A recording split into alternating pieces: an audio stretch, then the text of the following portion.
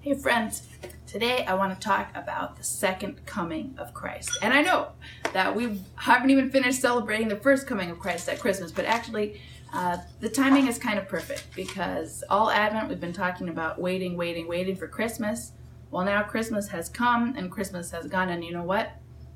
A lot of us are still waiting. So what are we waiting for? Well, if any of you are familiar with the Apostles' Creed, which is kind of like this short basic summary of what we believe as Christians, this is the part when we're talking about Jesus and we say on the third day he rose again, he ascended into heaven, he is seated at the right hand of the Father, and he will come again to judge the living and the dead. That's the idea of the second coming, this idea that one day Jesus is going to come back and God's going to finish what God started. So, what did God start? Thanks to pop culture and books like the Left Behind series, I think most of us have this idea that the second coming or the end times is going to be like all of us, or at least some of us, getting whooshed up into the sky away from this world of sorrow and sin. But actually in the Bible, in both the Jewish and the Christian traditions, it's not so much any of us going up to heaven, it's much more like God dragging heaven down to earth. God slowly recreating this entire world. And so in both the Jewish and the Christian traditions, and really every tradition, they have something like this to try and help us give words to what all of us already experience to be true all the time, which is that in our world there is both great pain and great beauty. And we see this at like a cosmic level, and we see this at an individual level, because like we look around us, especially this past year, and we see like appalling injustice, so much suffering, so much harm. But we also look around and we see incredible acts of kindness, people working tirelessly in so many different ways, people always finding new and creative ways to take care of each other and connect with each other and make a difference in their own communities. Great pain and great beauty.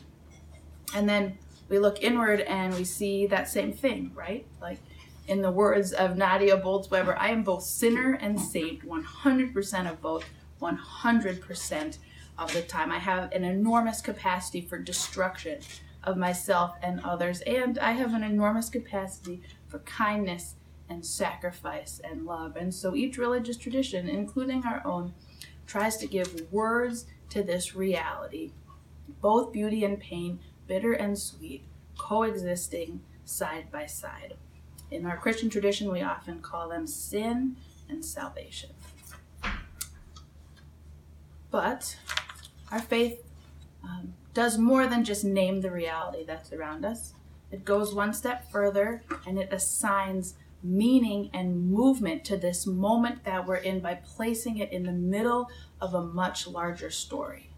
Our faith says that where we are right now, this is just one point in between the beginning of God's creation of the world and the culmination of God's recreation of this world and all of us.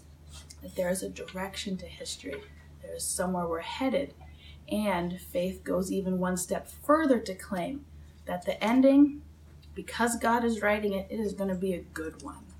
We believe that in the end, life wins and love wins and all will be well. This is the hope and promise of Christ. And actually, Christianity and Judaism are not so different in this way. Usually we think that the main difference between the two is, that as Christians we think that Jesus is the Messiah and has come already, whereas Jews are still waiting for the Messiah to come. And that's not like untrue, right? But even as Christians, even though we believe Jesus has come, here we are still waiting for Jesus to come back. So both traditions, and really all major faith traditions, recognize this kind of in-betweenness, this already and not yet of the place that we're in. And you know what? At this particular moment in history, you and I, we are living through the perfect analogy of this already and not yet theology, because we have seen news coverage of trucks full of vaccines leaving distribution centers. And we've seen Facebook feed photos of our friends receiving the vaccine. Some of you watching this have already received that vaccine. And we know there's a long way yet to go. So I'm talking to you from the Bread of Healing Clinic. It's one of our partners. It's a clinic that runs out of the basement of Cross Lutheran Church, and it is an incredible place.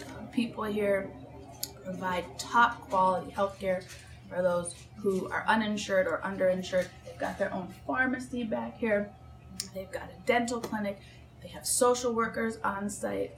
They've got mental health services, nutrition services. It's like really an incredible place, and they serve incredible people, and just really, really good and hopeful stories unfold here. And actually, they run on like a total shoestring budget, funding sources cobbled together from all different places, always in flux, grants, donations, including some funds from our church, which we are incredibly proud of. And there's people from Unity here as staff or volunteers like most days, which we're also very proud of. And just how cool that all of you, through your connection with Unity, you also are part of what happens here, which is an honor.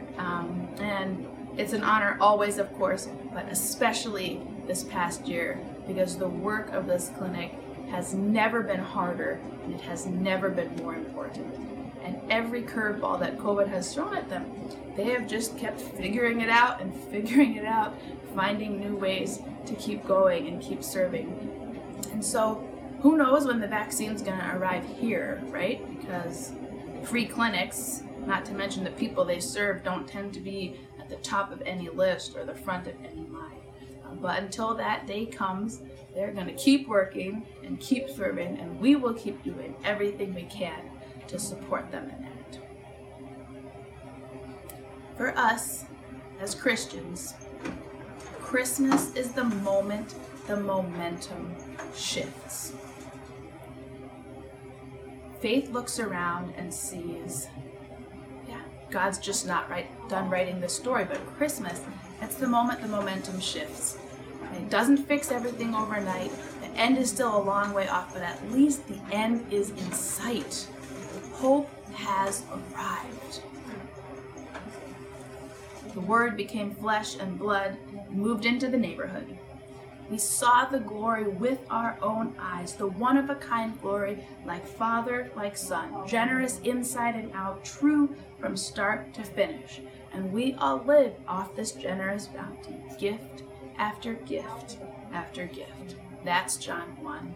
This is the moment we live in, and it's a hard one. But with the arrival of Christmas, the momentum has shifted.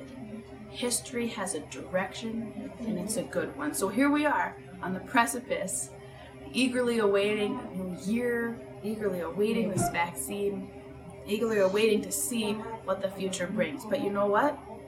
This thing that we're eagerly awaiting, it is not a return to normalcy. With God, we never go back. God only ever pulls us forward, leads us onward into something new. But because it's God, we know that whatever it is, we can trust that it is good. So, welcome 2021. Welcome vaccine. Welcome Christ child. We trust you to keep writing the story of our salvation. We trust you to keep unveiling our world's recreation. May you, in your goodness, grant us the grace to see it with our own eyes, a little bit at a time. Amen. Whew, okay, that'll do.